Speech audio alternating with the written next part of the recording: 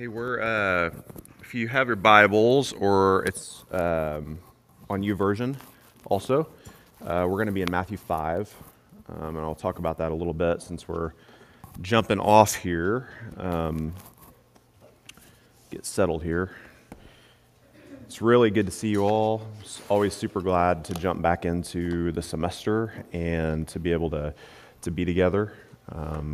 I think I say this every break, but at Christmas break, I always feel like, and I know it's different because you have to come back to class, but for me as a staff member, it's always like a couple weeks in, I'm like kind of ready for people to be back around and get going on things again. So it's good, and I've been hearing some cool stuff about just the first week of school for you all, so that's good. So over the course of this semester on Sundays, we're going to be looking at the series Ways of the Kingdom. And what that is, you probably have heard of like the Sermon on the Mount, like that statement. Anyone, is that familiar? Fairly familiar. So Matthew 5 through 7, those chapters are typically called the Sermon on the Mount. And it's this time where there's this like really just like Jesus sits down and he's teaching his disciples and the crowd, and it's this like really pretty in-depth teaching about the kingdom, about like what his kingdom is going to look like, what the kingdom that's being ushered in is going to look like as the people of God. And some of the, maybe get in the weeds a little bit, Matthew is so much about like the kingdom. If you go to like Bible Gateway or something like that, just search kingdom, and check out like the New Testament times of talking. There's like 50-ish kingdom statements that are made in Matthew, and then it's like Mark, Luke, John, they each have like 6, kind of thing. There's definitely like a viewpoint of the kingdom that, as Matthew's talking and sharing these things that Jesus spoke into. So when we study Matthew, that's one of the lenses that we look through, is like what's Jesus saying about the kingdom, like what's being focused on here. The other one is just like the fact that, well, I'm going to wait on that because it's the main point today. So the Sermon on the Mount, collections from Jesus of teachings where he passes to us the ways of the kingdom, and what his people really are supposed to act and speak and think like. And it's a really important section for us to understand, and I think the weight even of like what Jesus is doing here is sometimes lost on us. It's been lost on me plenty of times when I read through. But we have this like, I want to like put ourselves in the position of like a Jewish person at this time, thinking about a guy who goes up onto a higher elevation and then brings a teaching to the people about what the people of God are supposed to look like. I'm trying to be real vague, but also, does that sound familiar at all? Anybody want to take a guess about what they could be thinking about? Okay, Moses in Exodus goes up on the mountain and comes back down sharing the words of God with the people. We have the 10 Commandments, we have these other laws that come out of that, right? Like Moses in that moment, as the nation of Israel is being brought together, goes up, God speaks to him, and he's this mouthpiece to the people about what it's supposed to look like. And in turn, we have this other thing going on here in the New Testament with Jesus goes up on the hill, the mountain, and brings this teaching to the people, speaking the words of God. God spoke through Moses, his servant, and now he's speaking through Jesus, his son. And it's a really pretty weighty thing when we think about like us as followers of Christ. Like, what are we doing? What do our lives look like? Like, are we lining up? And Jesus talks a lot about motivation. But we're going to see that as we go in. Next week, he hits real hard about like kind of an overview of everything, but then we get into these more specific things over the course of the semester. The kingdom is rooted in the mercy of God, and it's rooted in our great need for him. And that's something I want to hold on to as we go through this whole semester, is where that is rooted. The mercy of God and our great need for his grace. When I look back at like my initial surrender to Jesus, when I realized I needed him, confessed my sin, was baptized into him, I look back at that, and I don't know that I would have been able to put the words necessarily to it then as a young person, but something I've been able to put in words now is that the thing that really held me back, for whatever reason, from following Jesus. I grew up in the church, but it was one of those I don't need to, there was a sense of I'm fine, and really what it was is there was a spiritual pride, even as a kid, which is hard to believe. I think about my daughter is almost 11, and it's thinking about her having a spiritual pride is kind of weird to think about, but it's possible to be in that position where it's well, I'm a good kid, so I'm fine, right? Kind of thing. And I look back and I realize that that's something that I dealt with as a child even. That thing that held me back was from the decision to follow Jesus, from the understanding of my need, was that spiritual pride. And with that good kid syndrome. But I heard the gospel, on a weekly basis, but kind of hand-waved it as, well, this isn't really for me because I'm a good kid who did what it was expected and I know all the Bible stories and blah, blah, blah, kind of thing. It was the breaking down of that misconception that finally is what brought me about to that surrender in Jesus, and brought about this understanding of my not enoughness. I am not enough. I needed Jesus, and I finally knew it. And as I'm walking through today, we're gonna look at the first 12 verses of Matthew 5. There's a good chance it says the Beatitudes. That's maybe something you've heard about. We see posters on the wall and people quote it and all these things, these blessed are's. That's what we're gonna look at today. And as we do, I want to say I want to say this really humbly. I don't want to come off as whatever. I've heard this taught, I think, very many times from the wrong viewpoint. I've taught it from the wrong viewpoint.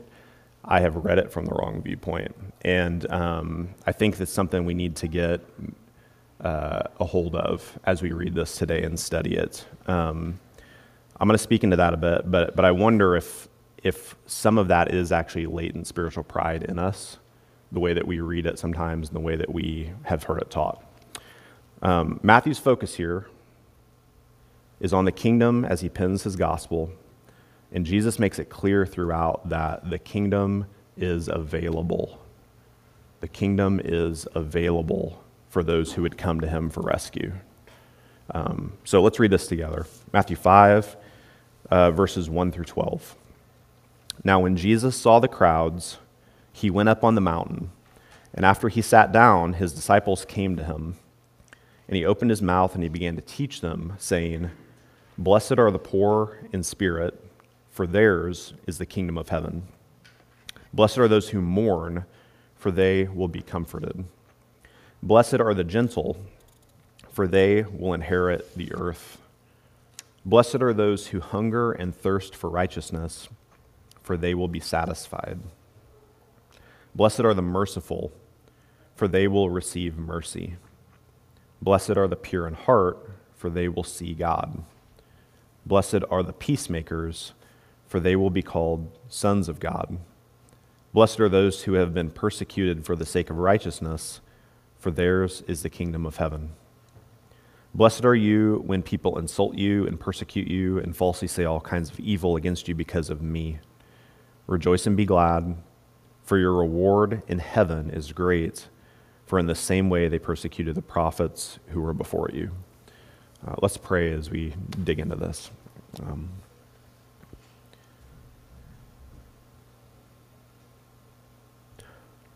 Jesus, we love you.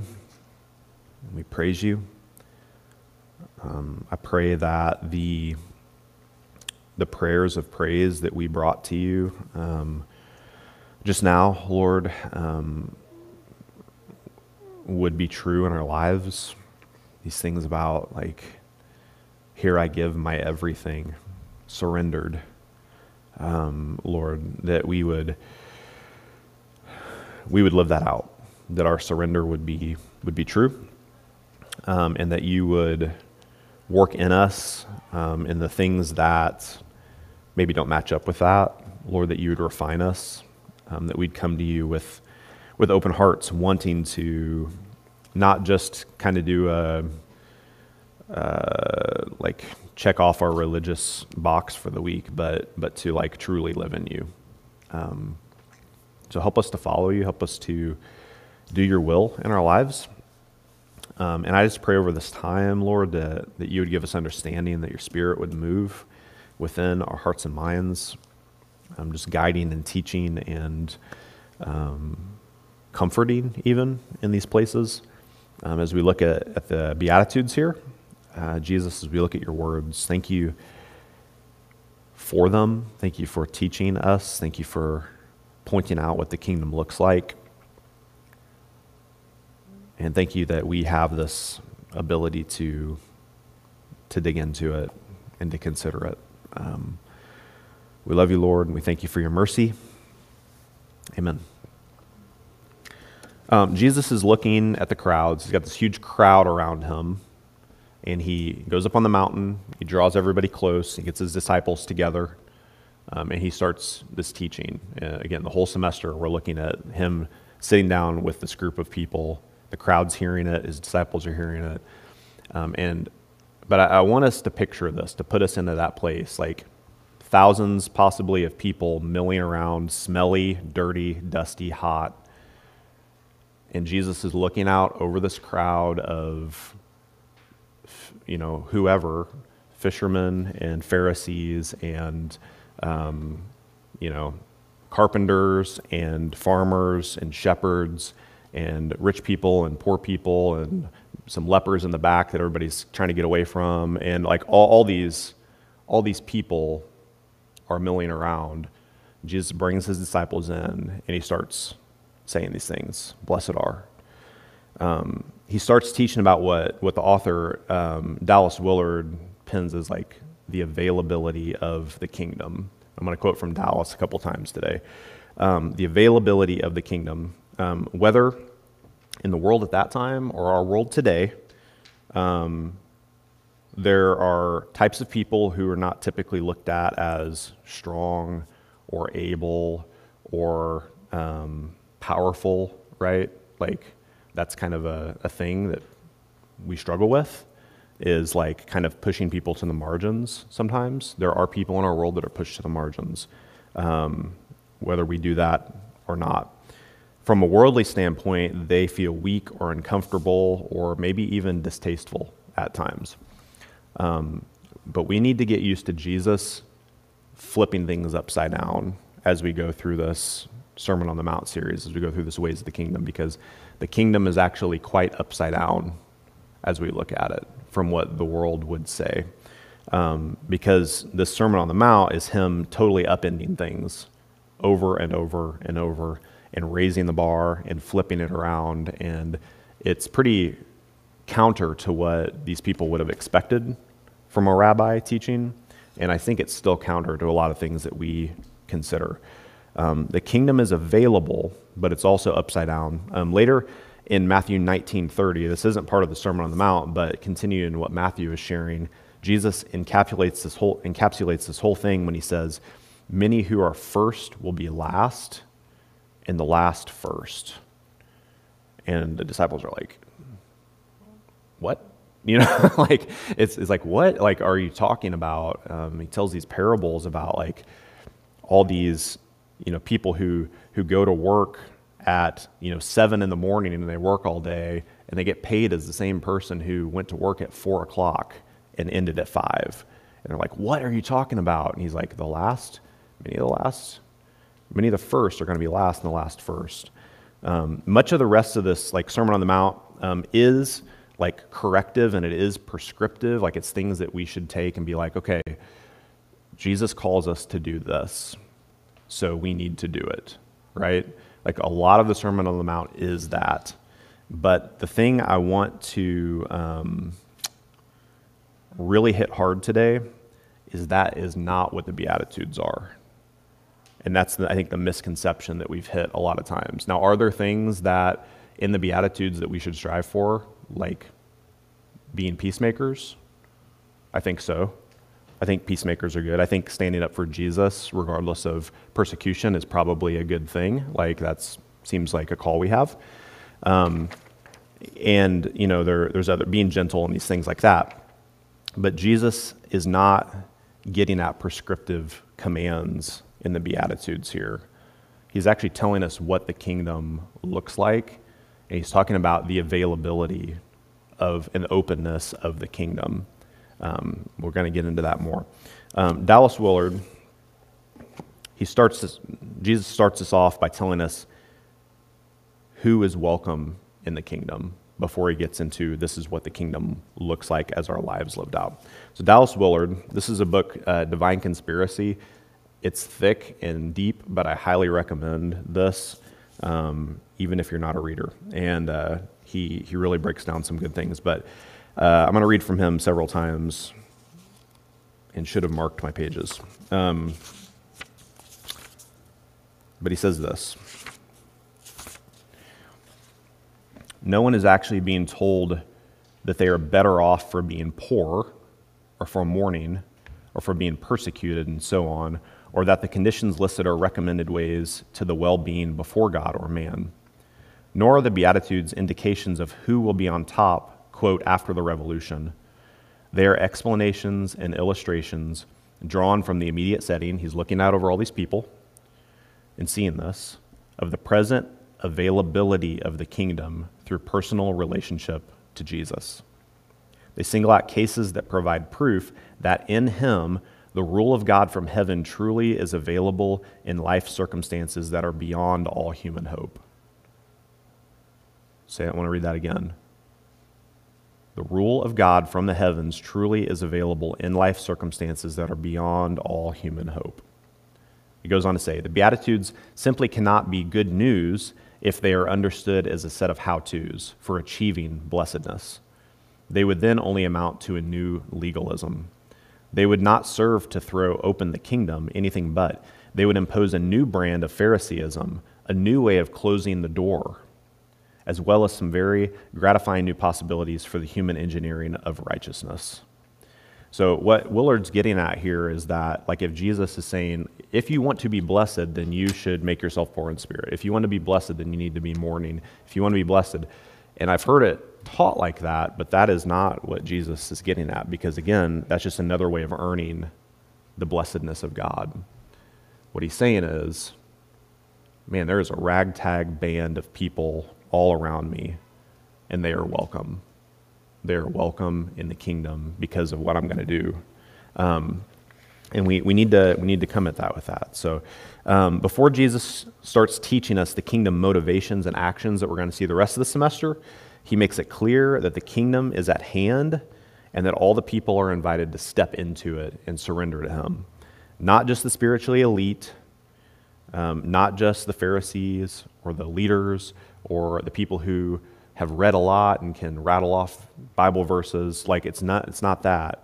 It's everyone is welcome to step into this kingdom and to surrender into him. English gets a little awkward in the translation, but the idea when we read these like, blessed are, blessed are, blessed are, it's more along the lines, and there's some Psalms that read like this, but it's like Jesus is looking around and he's like, oh, how blessed are the poor in spirit, because the kingdom's going to be theirs. Oh, how blessed are those that mourn. Oh, how blessed. There's these like kind of exclamations of, oh, how blessed are these people, even though this looks like a crazy multitude. It looks like a crazy mob. They are blessed because the kingdom of heaven is welcoming them in.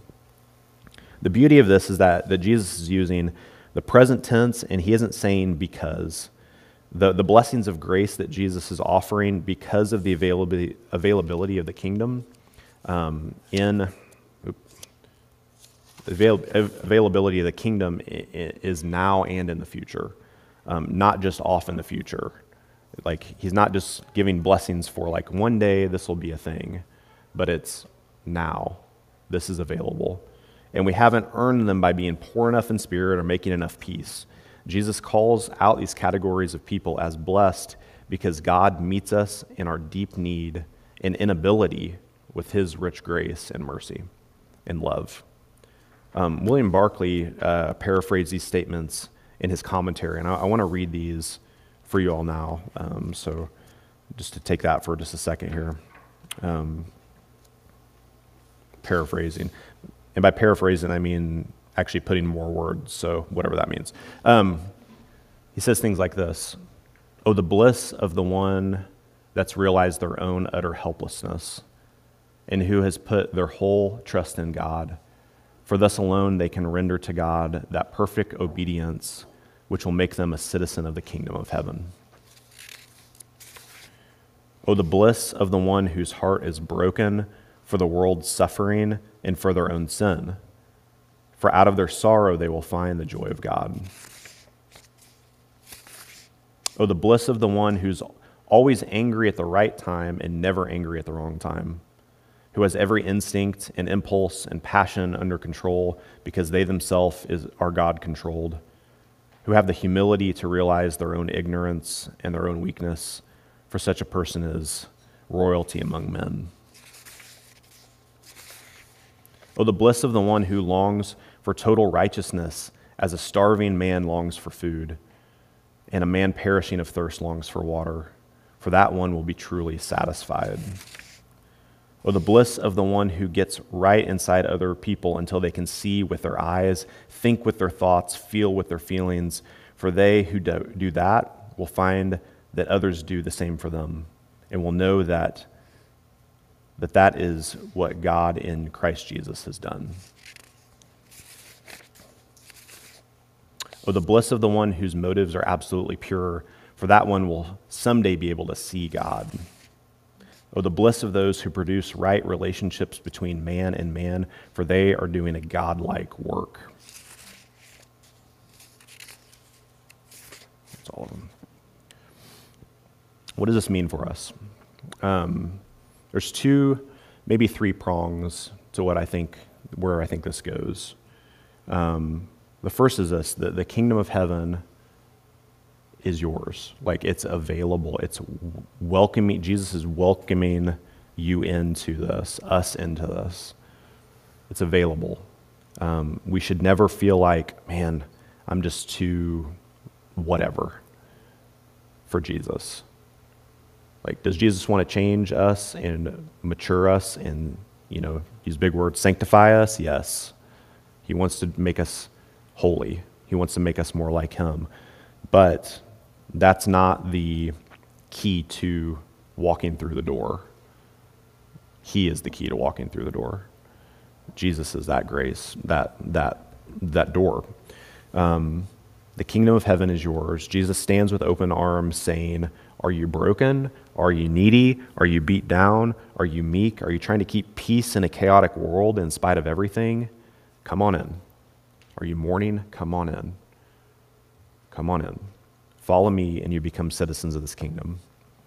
He's calling out to each one of us with that statement from Matthew 11:28, come to me, all who are weary and heavy laden, and I will give you rest. Like, that's his call to us. Jesus is saying, even if you have no religious credibility, though you might be ignorant of the scriptures, though you may feel spiritually defunct, my kingdom is tailor-made for you. Come on in.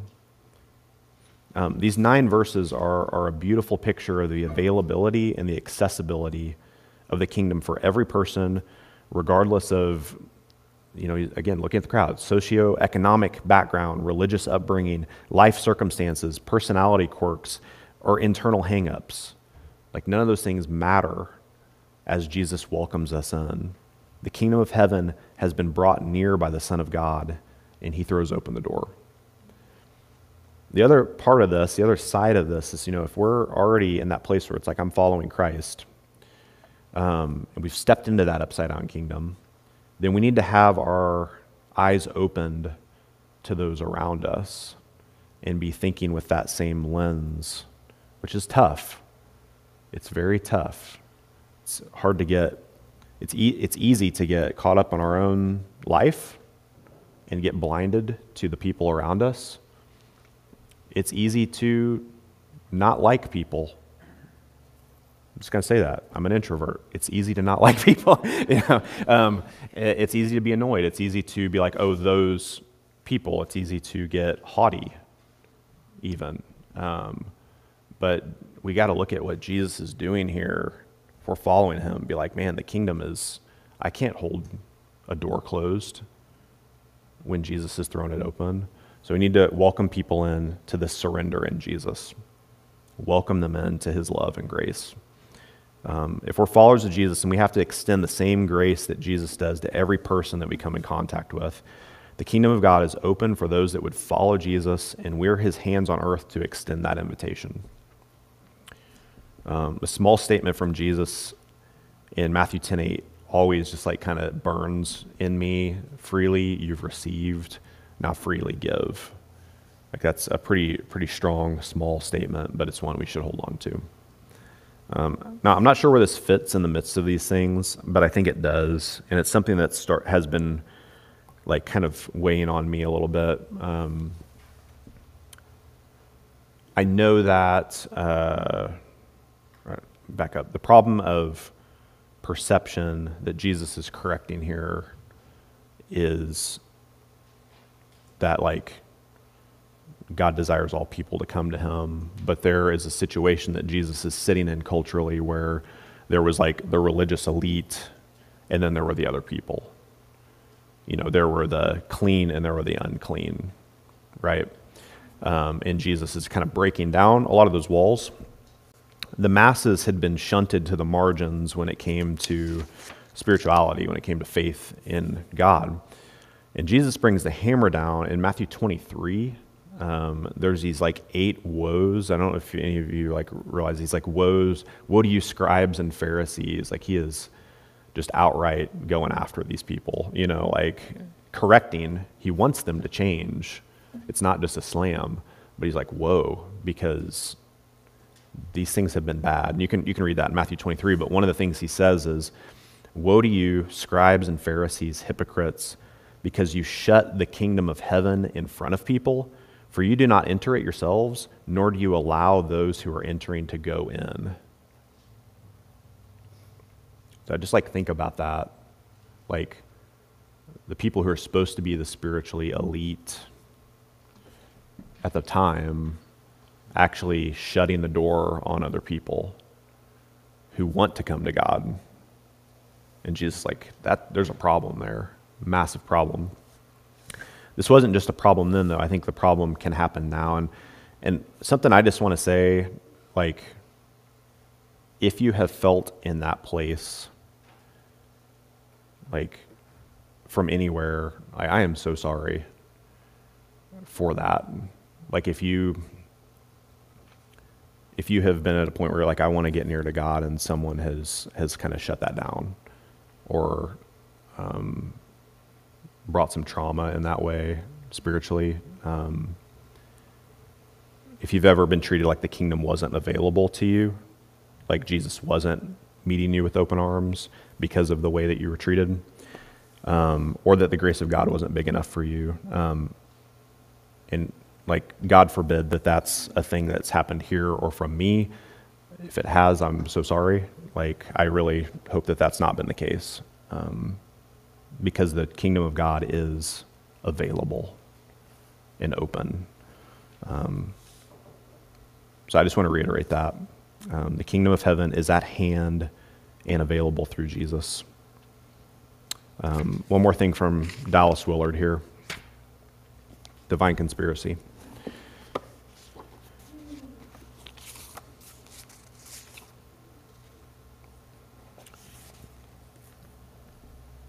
We've already indicated the key to understanding the Beatitudes.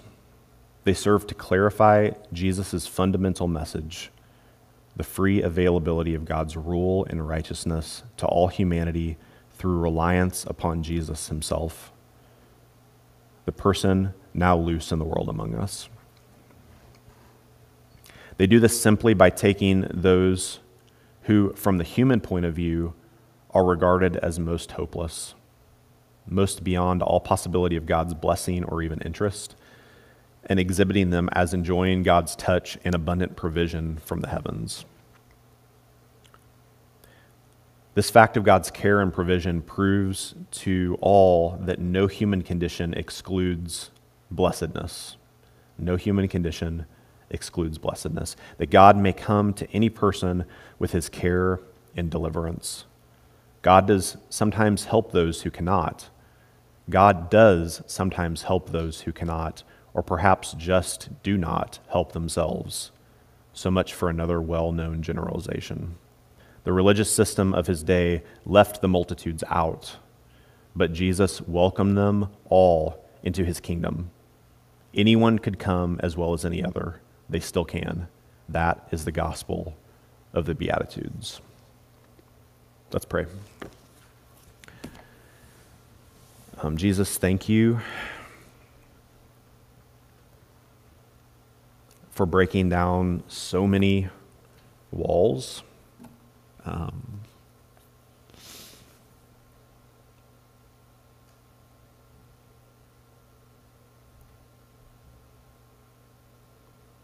Thank you for extending your grace and your kingdom to the ends of the world, because we wouldn't be here if it hadn't happened. Thank you that it's never about merit,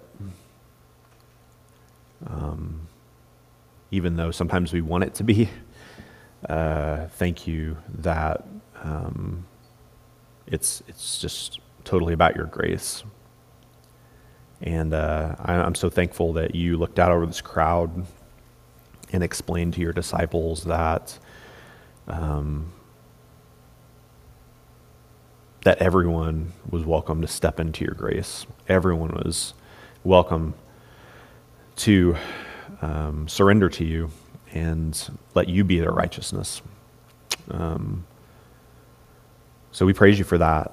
And I just pray that, you meet us where we are today. If we are in a place where we're not sure about you, haven't moved into that place of following you, Jesus, I just pray that you would meet us there. Help us to understand that you love us deeply, and you just want us to be with you. If we have made that decision, Lord, I just pray that we would